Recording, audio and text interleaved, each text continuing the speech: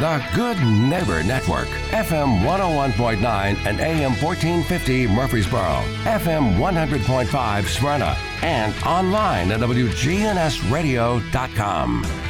This is the WGNS Action Line, talking with Rutherford County newsmakers about what matters most to you. Now, your host, Bart Walker. Well, good morning to you. Welcome into the Action Line from WGNS.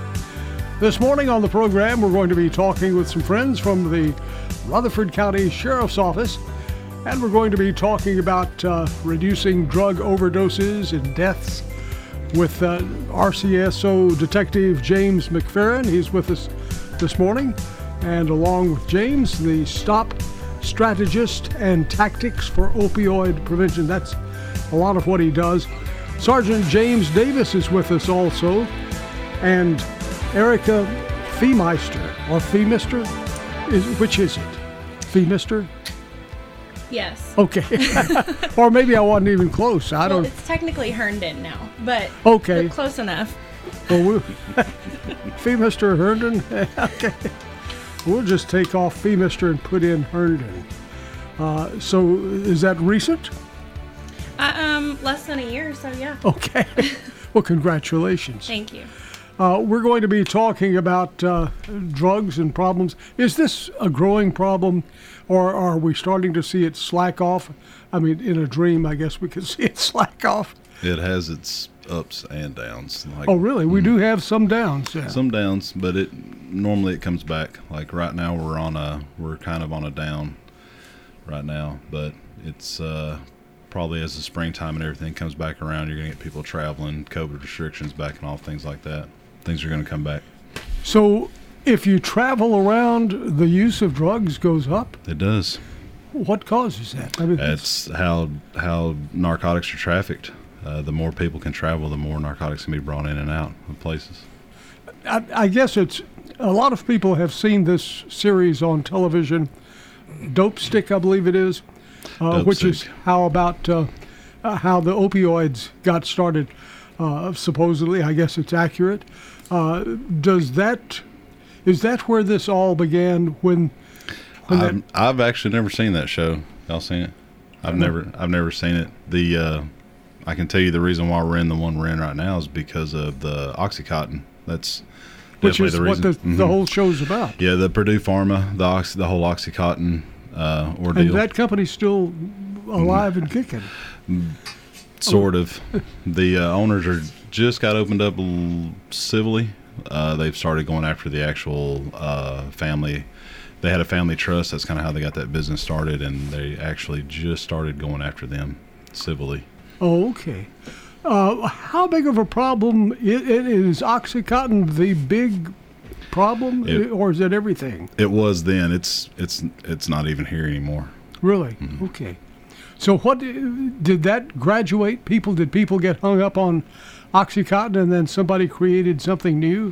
Mm-hmm. Good. Well, and kind of what happened is that OxyContin became more difficult to get because of being able to get prescriptions from pharmacies. So obviously people are going to get sick from not using OxyContin, so they resort to heroin or fentanyl or the next best thing. So when you say sick, they're having withdrawals. Correct. So is that the same thing as sick? Do we look at withdrawals as an illness? Withdrawals can be fatal. Mm-hmm. Yes. Mm-hmm. Really? Mm-hmm. They can be. I mean, she's absolutely right. It started with the whole pain pill ordeal. Then doctors started prescribing less and less. The federal government started coming down on them. The DEA started controlling everything a little more. And then once those got to the point where it was hard for them to get out on the streets, people resorted to heroin and whatnot because it was so much cheaper. Like, they could not afford to be buying pain pills out on the street because at one point in time they were $1 a milligram or higher is what they were going for on the street, and people couldn't afford that, so they turned to what was cheaper and kept them from going through withdrawals, which was heroin. Now, for a person who is not on drugs but they've had, say, an operation or something, and a medication is prescribed to them in case they have pain, Is it possible for them to get hooked on drugs and not realize that Yes. they had a problem? Yes. Very much so. Is that a normal entry into drugs nowadays? The doctors now are supposed to have a plan to bring patients off of opioids. The DEA's put in a ton of restrictions that have been passed down to the doctors as well. They are supposed to have some sort of plan in place for once they bring their patient off of opioids. They're supposed to have some kind of, it's not really a rehabilitative plan, it's just like a weaning off period and things like that. And now they're so restricted, they are barely prescribing what will get you by, and that supposedly that's what helps keep the numbers down now, but it's not a perfect system. Now, when you talk about opioids, and we hear about opioid addiction, and that's the big direction right now, what goes into that category? I mean, so that if you're prescribed painkillers, what is an opioid so you'll know, I need to be careful with There's so many opioids. Have you got a list right there with you? Oh, the some of these are street drugs, but the oxycodone, oxymorphone, hydrocodone. There's also Opana. You have several. There's so many different brands and different generic drugs. Yeah, it would be impossible for me to list them all, because I mean there are literally hundreds of them. So if you're prescribed a medication to ease pain from an operation, is it usually an opioid, or what is it? It depends now. The doctors can go several different ways. They can opioid is your main painkiller pill there is, but they have also started using like different medications to try to keep people from going on opioids. But I'm no doctor. That's outside of my realm. But you see this on probably more than anybody else's, probably more than the doctors have seen it. I'd say the three of us do, yeah. How do you know that you've gotten hooked? If somebody's listening and they've had some pain pills, when do you know? That's a better question for her. I mean, I would say, you know when you're starting to make that substance a priority in your life. So you start changing your behaviors, your everyday schedule, to be able to make sure you have that substance. And I know from what I hear talked about is that a lot of people don't even realize that they're hooked until they don't have it, and they start seeing the withdrawal symptoms and wondering why they're sick. So if you are not able to get it, your prescriptions have all run out, is that what happens? And you can't get it, and then what do? Try to buy it on the streets, or? Yeah, there's several different ways you can go about it. It's kind of an odd question. That's why we're all kind of laughing at it. There's several different ways. To tag on to what she says, once it's a priority in your life, whether you know how to or not, you will figure out a way, and that's kind of how addiction works. What happens is it the whole part of addiction is it changes the way that your brain actually functions. There's tons of scientific study on what illicit street drugs will do to the human mind, and basically what the thing that most people don't understand about it is it severs the connection between your frontal lobe and your medulla, if I'm saying that right. And what that does is your conscious part of your frontal lobe is like makes good decision, good judgment, don't do that because it's wrong, things like that. Once you kind of sever that connection, the reward center of your brain is the part that's in control. So a good way to describe it is the first time that you do these kind of drugs, it's on you. And once you continue that use, you're not really in control anymore. The reward center of your brain is. And if you have nothing that can stop that, that's how people become addicted to things. Now, if a person is addicted to drugs, do they also have a tendency to be addicted to alcohol and other things in life? Addictive personalities are different. Each one person to person. Different, okay. What kind of a cost are we looking? I'm trying to figure out when they get hooked. How soon do they get out of the money end of it? Everything. A person who gets addicted will do whatever it takes to continue to get it on their own, even if it means destroying their own life. When they get help from family members, they'll continue doing what they're doing, even if it destroys the lives of their family members and significant others and children. Because you have to think about it, the adult part of their brain is no longer in control. The child side of their brain, the reward center, the part that says, hey, do this because then we're not going to feel bad anymore. You can't, when that's in control, you will do anything. It doesn't matter. It doesn't matter who you're with or what you're doing. You will do anything. So you will steal, you'll take from your family members. Sounds like you'd even kill your family members. It may not be like a murder type situation, but you may just destroy them by, financially, emotionally, mentally, things like that. And so when that happens, you would rob for the drug dealers. You would commit crimes for the drug dealers to get the opioids. You could say absolutely. What, 85% of all property crime is probably driven by narcotics. We've talked about this before, but things changed. If you looked at the number of people incarcerated at the Rutherford County Adult Detention Center, how many of those would be there, percentage-wise, guesstimate, of how many would be there because of drugs? That's a good question. Yeah. That's something you'd really have to look into, because you look at our department at any point in time, we have just tens of thousands of different active warrants open at any time for people that our warrants division is actively looking for to be arrested. You have people that are being ordered to turn themselves in by a judge for all kinds of different things. So I couldn't even answer what percentage that would be. Okay.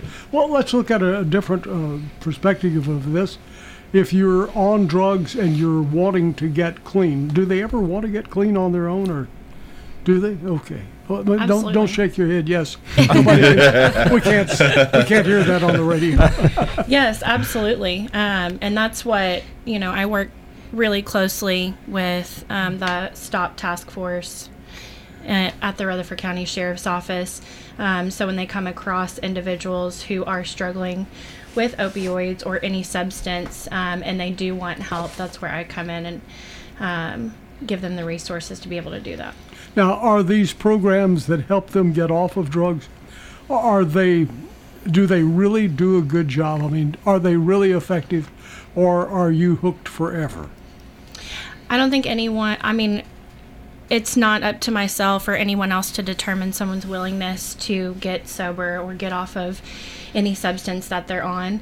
My job, how I look at it, is I'm planting a seed, and it's not necessarily up to the programs. There are many, many, many programs across the nation that are viewed at as exceptional. There are some that are not exceptional, but it's really got to be up to that individual to take what they need and leave the rest, and actually put those practices that they're learning in these programs into their actual life when they leave.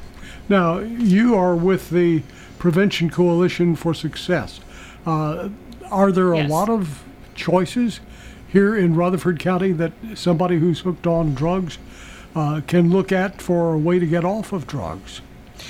Not necessarily in Rutherford County, but in the Middle Tennessee area and in Tennessee in general, there are quite a few inpatient, outpatient programs that help individuals with substance use disorder. And normally, when I work with JD and the other officers at the STOP team, we're able to get people in pretty quickly and provide transportation if someone needs to go across the state. Okay. Now, you mentioned STOP team, which is strategist and tactics for opioid prevention. Sergeant James Davis is here representing that group. Tell us a little about the STOP team and what you do. Okay. Our unit is a proactive unit to help opioid prevention.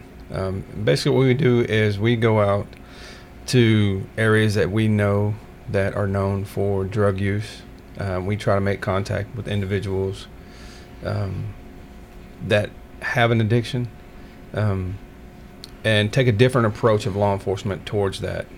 So basically, we're not trying to take everyone to jail who has drug charges or has drugs on them. We're more of a proactive unit for education and getting them into treatment, things of that nature. But like Erica said a while ago, we tell them it's a choice. They have to make that choice. We can't make it for them.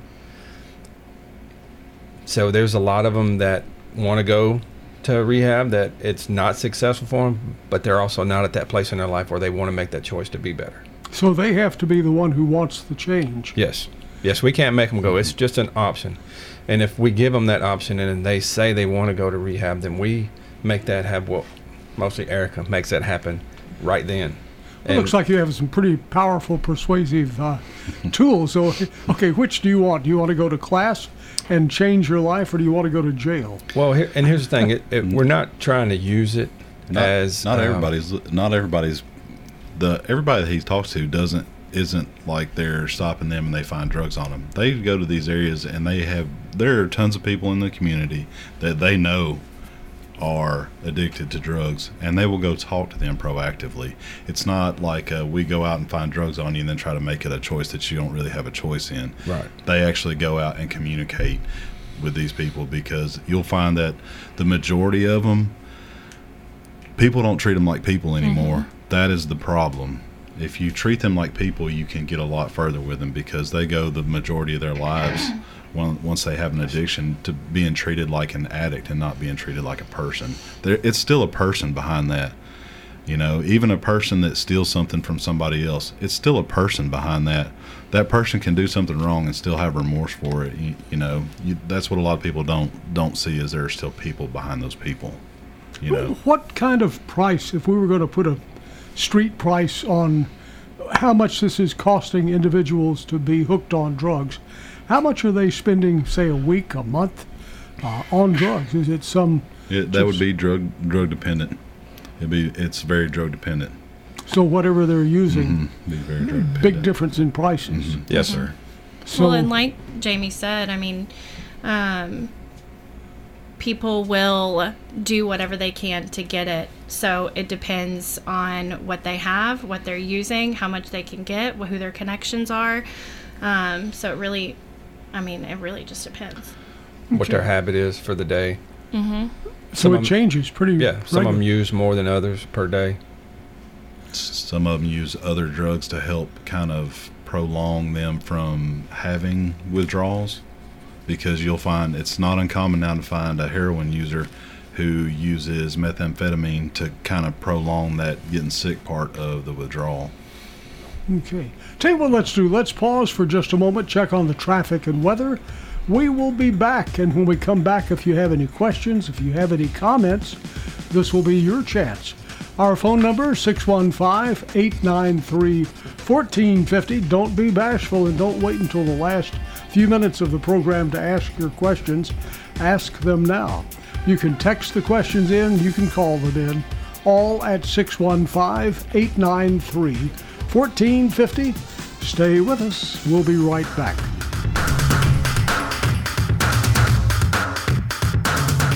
All That's News with Matt Lane, weekday afternoon.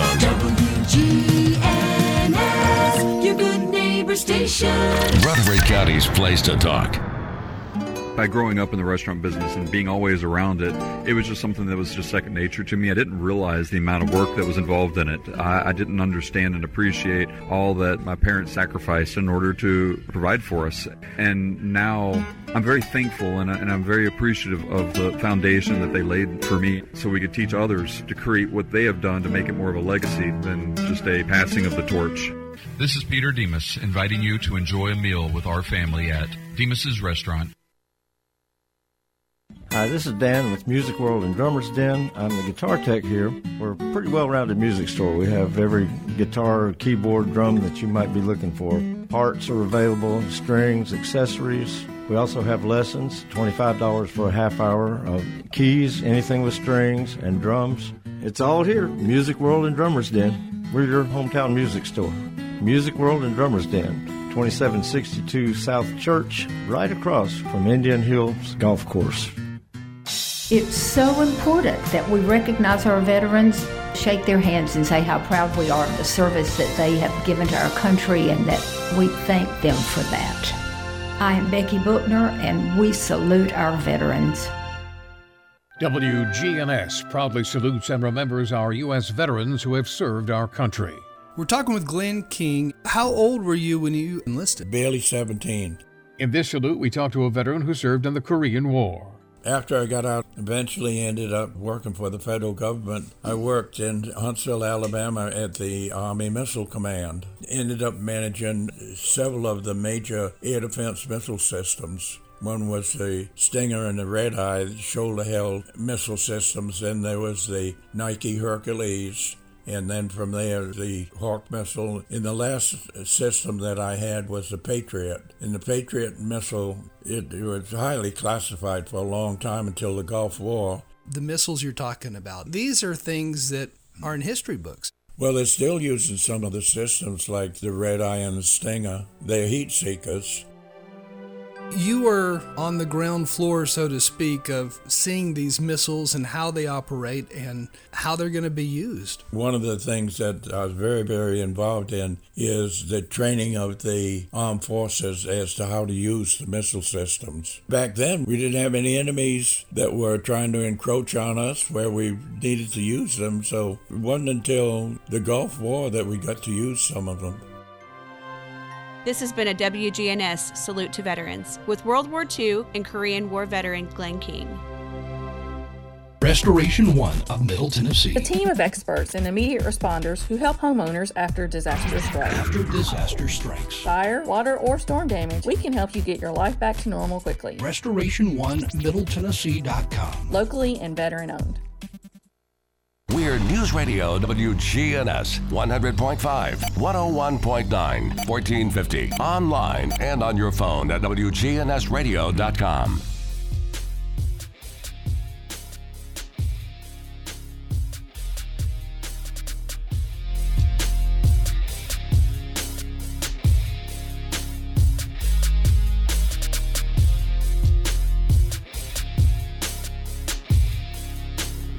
Welcome back. We are talking this morning about drugs and drug use here in Rutherford County. Visiting with us this morning, Detective James McFerrin from the Rutherford County Sheriff's Office. Also, Sergeant James Davis from the STOP program, and Erica Herndon from Prevention Coalition for Success.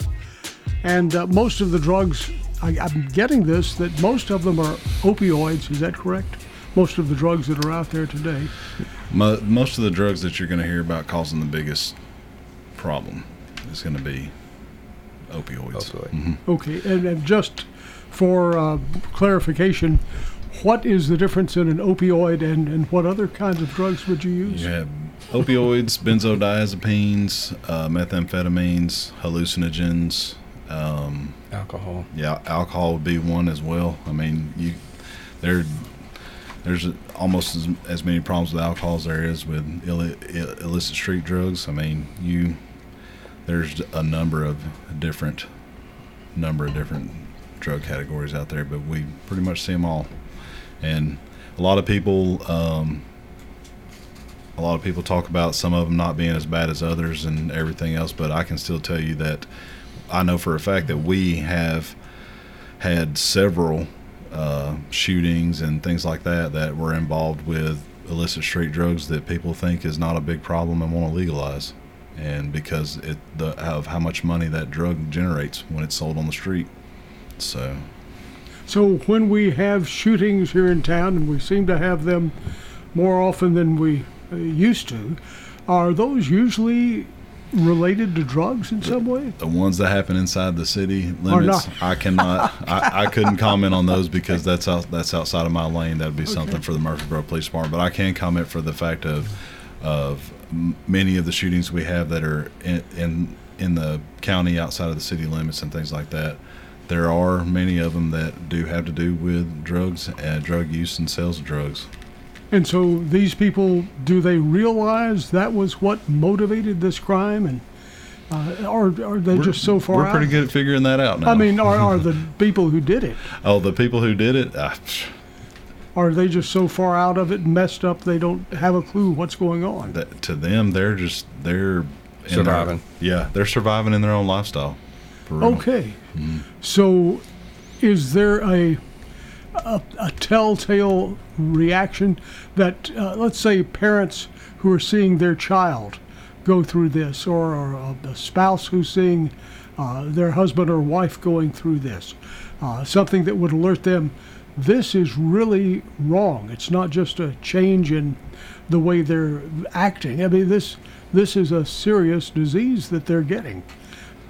Are there some clues that you need to call somebody for help before something really bad happens? Any thoughts on that? As far as what family sees, Mm-hmm. I mean, changes in their behavior, changes in their schedule, and things going missing. I mean, the big one really is changes in behavior for sure. Okay. There are some physical traits that change too, but you have to know what you're looking for, because the one thing that you cannot hide, if we're talking about opiates, just opiates. Pupils. Yes, your pinpoint pupils. That's one thing that you cannot hide. That's a reaction that your body has to the use of opioids, that you can't fake it, you can't hide it, you can't mask it. It's going to be there. What is that again with the pupils? Pinpoint pupils, like very pinpoint pupils. You're talking like the size of a number 2 pencil lead, almost that small. You mean their eyes, the pupil in their eyes? The pupil in their eye teeny. will constrict. There are tons of people with more experience than me and more training that can explain why that is, but that is one of the opioid traits that you cannot hide. I'm looking at each eye. So you have to look at it. Pass. You have to look at it from the perspective too of what time of day it is and how much light there is, because your pupils are naturally gonna contract. Excuse me, and things like that. So if you notice that they're in a place where their pupils shouldn't be contracted that way, like for example, if they're in a darker room and whatnot, but their pupils are still pinpoint all the time, that can be a telltale sign. But you would have to be able to plug that in with other physical happenings, like where they go on the nod. That's what we call it, going on the nod. That's just a term that law enforcement's come up with to kind of describe when they get to the point to where they're kind of passing out and they don't even realize it. They may be talking to somebody or in mid-sentence or something like that, and they may just stop and just all of a sudden start head nodding out and falling asleep. But you would have to know what you're looking for that kind of stuff. Now, for that to happen, they would be beyond, I would guess, holding a job on a regular basis. You wouldn't see people in work. I've seen plenty of functioning addicts, plenty, that hold a job every day and going about their business, and it's just they're addicted to it, and they have to continue to feed that addiction. So you can fool people for a long time. You can. That's you can. Frightening. Yeah, you can. And are you dangerous to your family? Let's say you go on the nod.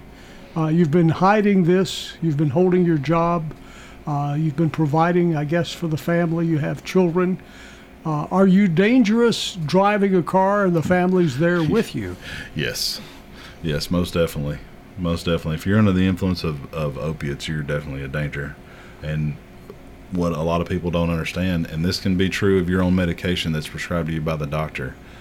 If you're under the influence of your own prescription medication or illicit street drug, all of that stuff, you can still be arrested for DUI because you are impaired. Just because you're not impaired by alcohol does not mean you can't be arrested for DUI. And anything that goes with driving under the influence is a danger to not only yourselves and everyone in the car, but society as a whole, wherever you're driving through.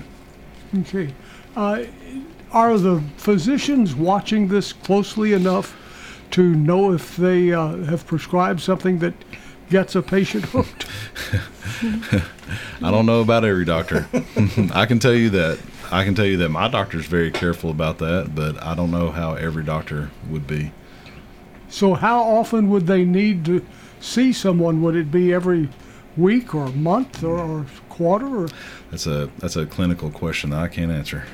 Okay, so you could slip through the cracks easily, it sounds like. Depending on how straightforward and how on top of it your doctor is. How soon after starting these drugs, if you have an inclination to be on drugs or an addict, how soon after you take your first one are you hooked? Drug dependent. Yeah, it's very much so. Yeah. Okay, so it depends on what drug you're using. There are methamphetamine and heroin are two drugs that no matter if it's your first time or your 10th time, you will have some sort of withdrawal symptom. It may be very slight to the point where you barely notice it, but off of both of those drugs, you will have some form of withdrawal symptom. And what most people don't understand is that they don't start out wanting to be an addict. It just happens. They'll start taking one drug leads to another, and then before they know it, they're an addict. It's not something that they just set up one morning and say, I'm going to be addicted to heroin. It just happens. Now, is our society today, does it make it more easy for a person to become an addict than what it was in the times when our grandparents and their parents were growing up, or has this been a problem pretty much forever? Two different generations. Like in that, if you're getting into the grandparent generation, you're getting into that generation where it was very taboo. Okay, so even if somebody was an addict, had that problem, it would rarely ever would it come to the public light, and they would try to handle a lot of those things on their own and within the family and things like that. Nowadays, especially with the change in society and the change in social media and things like that, it's more common for that stuff to be brought into the spotlight. So it's one of those things, apples and oranges you're comparing. It sounds almost like these people are looked at as just normal people in society, and maybe social media might even put them on a pedestal almost. Maybe. I mean, with all the games and electronic games? Well, when I say social media, I mean just all kinds of social media like Instagram, Facebook, TikTok.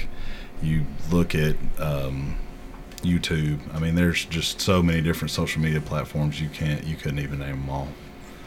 Is there any light at the end of the tunnel, or are you just seeing this thing explode and continue to grow? You said it fluctuates a little bit, but I had the feeling it didn't fluctuate a whole lot. That's a good question, but this isn't our first opioid epidemic.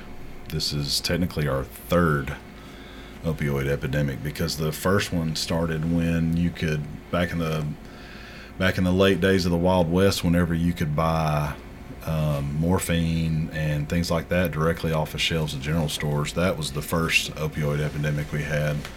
And then the second one was in the 80s whenever Dilaudid got real big. And then the third major one started when Oxycontin came out. But Oxycontin came out in the late 90s, early 2000s. And you look, we're 20 years later, we're still in it. So technically it's not the first. Well, and I believe, programs like the STOP team and the grant that I work for through the Prevention Coalition, and all of the treatment facilities across the nation, all of this is to help decrease the use in opioids. So, I mean, I can tell you, just working with the STOP team for the past year, over 50% of the referrals that they have sent me have actually been admitted to treatment, which is pretty huge, because right now the success rate of someone actually being able to get sober is less than 10%. So we're making a big dent, and we hope we can get it to zero, but we got a lot of work to do. We have a text here from a listener who says they have a feeling that their grandson, who is 23 years of age, may be addicted to some type of drugs, and they wanted to thank you for that information you gave about the pupils, and they're going to watch that. But what they're concerned with is how do they get help, and can they even afford to get the help? They said, we don't have a whole lot of money. Are there programs that are available that are covered for free? I can speak from experience that Erica she can help you out with that stuff. We have people that contact us, or we make contact with, and they say they want to get in and that they need to go right now, and she can make that happen. She has the resources to do that. So what do they need to, what would this family's first action need to be? Well, I would absolutely be direct with the individual that they think is using. Just dancing around it is not the way to go, because you will never get a straight answer. And even asking outright, you may not get a straight answer, but at least that individual will know that the family member knows. Mm-hmm. So if a grandparent asks the grandchild this, what's the child going to, I mean, not a child, 20-something-year-old person. What kind of reaction would you expect? I mean, it really just depends on the individual. I can tell you I'm in recovery and have been for over 7 years. So if someone would have asked me straight out, then I probably would have denied it in the beginning. But this individual is so young. Who knows what they might say, but I can say, if they know their grandparent knows that something is going on, then that might give them the opportunity to be able to open up and ask for help. It's when we all try to hide it is when it becomes really difficult. Yeah, just to add on to that, I would say be direct, but be supportive, because everybody knows in this world you're going to get what you give. And if I were to come at that person angry and trying to ask them a question, that's what I'm going to get back in return. But if I go to them and I say, hey, I see these things and I'm worried about you, and I just want to be supportive and help you, help you to get to where you need to be, help you achieve your goals, help you if you need help. I want to make sure that you get that. Be supportive in that way. Don't come at them in a harsh manner, because you're always going to get what you give. That's what you need to do then, be in that loving manner. We will pause for just a moment, check on the traffic and weather, and we'll be right back with the final segment. We've got your local sports fix. Weekdays at 5, it's all sports talk with Monty Hale Jr. and Tim Tackett here on WGNS. If you're looking for an authentic relationship with financial experts who genuinely care about your unique needs, Capstar Bank is for you. Capstar Bank is dedicated to the people of this community. Capstar Bank wants to help you reach your financial goals, because at Capstar Bank, you matter to us. Capstar Bank, 2230 Dr. Martin Luther King Jr. Boulevard, capstarbank.com. Member FDIC, Equal Housing Lender. When you have fire, water, or storm damage, Farrah Construction can help. Farrah Construction is also there to help when a car slams through the wall. Call Farrah Construction and we'll board up, put down tarps, secure your home or business until the insurance coverage is approved. Call Farrah Construction at 615-893-6120. I'm Ron Hall. Shop local. Let our family business help you. Farrah Construction Company. Time to order your king cake for Mardi Gras. This is Chuck Gandy with Gandy Seafood Company. We offer a variety of flavors. The Gandy Seafood Cajun Market on Memorial Boulevard across from Sportscom. My favorite is pecan praline. For orders, call 615-956-6590. Good morning. Still busy, but it's moving 24 up through the Hickory Hollow area. Tons of radar spotted earlier up and down sections of I-24 through Coffee County. Be careful, especially headed towards Manchester. Warmer weather is waiting for you at Pensacola Beach. Book your next getaway. PensacolaBeach.com. I'm Commander Chuck with your on-time traffic. A wind advisory will go into effect here Thursday morning. We'll see partial sunshine developing this afternoon, high in the upper 60s. South winds at 10 to 20, gusting as high as 30. I'm meteorologist Jennifer Wojcicki on News Radio WGNS. Currently, it's 50. This is Sean Brown at Tire World on Broad Street. Did you know we specialize in commercial and fleet business? We're equipped to handle all of your company's automotive needs. Download our Tire World app today for free oil changes and electronic coupons. Come by today for all of your automotive needs. Online at tireworld.us. He's local. Certified financial planner Jason Qualls. Financial Coaching Radio. Weekdays at 4 on News Radio WGNS. Welcome back. We are talking about drugs, and that can be anything from actual prescriptions to alcohol, anything that, I guess, changes your mindset and makes you a different person. We have time for maybe one or two more questions. And a person's asking, they say, I don't know, but I'm suspicious there's something happening in our family. We're starting to see a few things missing. Is that a warning sign that we should be looking out for? And what should we be doing? Seems like there are a lot of questions out there for people who are concerned. Missing items around the house. Is that a clue that something is happening? It's definitely a clue that something's happening. It may not necessarily be it may not necessarily be what they think's happening, but it's definitely something is happening. Okay, and approach it in the same way, a loving way. What's happening? What? Yeah, I mean, you're always going to get further being asking a question and being supportive of it, because those questions are not easy questions. It's not like, hey, what do you want for dinner? It's more like, hey, are you doing something wrong or something that can hurt one of us or yourself? I mean, that's a difficult question to ask outright. So it's a question that's asked in the relationship of love, care for them. And Erica, you had gotten a question about something that we may have left out. I believe you got in on your phone. I mean, it sounded like a serious question. Was there a topic that we had left out? It's a good question. It's actually a good statement. Yes. So we just wanted to maybe touch on how the public could help the STOP team and in our community, decrease the use of opioids. Oh, what would be a way? How could we do that? Education. Mm-hmm. Our biggest thing is to educate our community to how to help stop it. There's so much drug traffic that moves in our community. See something, say something. Most of the people that we deal with or we run into are street level users. So if we can get them educated, get them into treatment, and get them back in the community safely, on a good path, then that's helping the next person to be educated on how to stop it. Yeah. What kind of age groups are we looking at? I mean, when you look at the age group goes from case experience from 16, 17 years old all the way to 67. Yeah.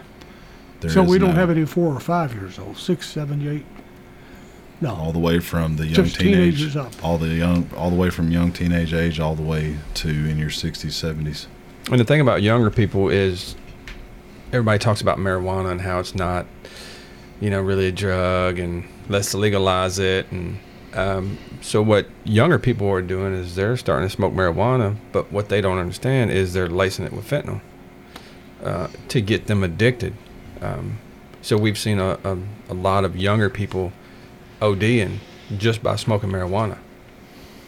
Now, when a person ODs, is it dangerous in every situation? In the fentanyl-laced marijuana, can that kill you? Can you have an overdose and kill you? Life-threatening. Oh, yes. Very life-threatening, because you're talking about the fentanyl that we're talking about is not your pharmaceutical grade made in a very controlled laboratory. You're talking about fentanyl that's made in a large open setting in a country where the laws aren't as stringent, or they don't have that kind of control in their shipping and things like that, and there's nothing's regulated as far as the potency of it. So you're talking about something that literally the size of 2 grains of salt, if a person who has zero tolerance to opioids were to inhale that, it could be life-threatening. We have one final question here, and I think that's about all we can take on. And this person's asking, is methamphetamines, are they still problems, or is that absolutely still very prominent? Still very prominent because the ease of making it, the ease of transportation, things like that, still very prominent.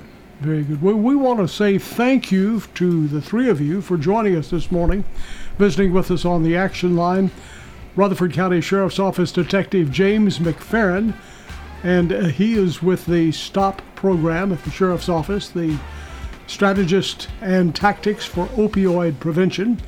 And also with us, Erica Herndon. Thank you for joining us. She's with the Prevention Coalition for Success.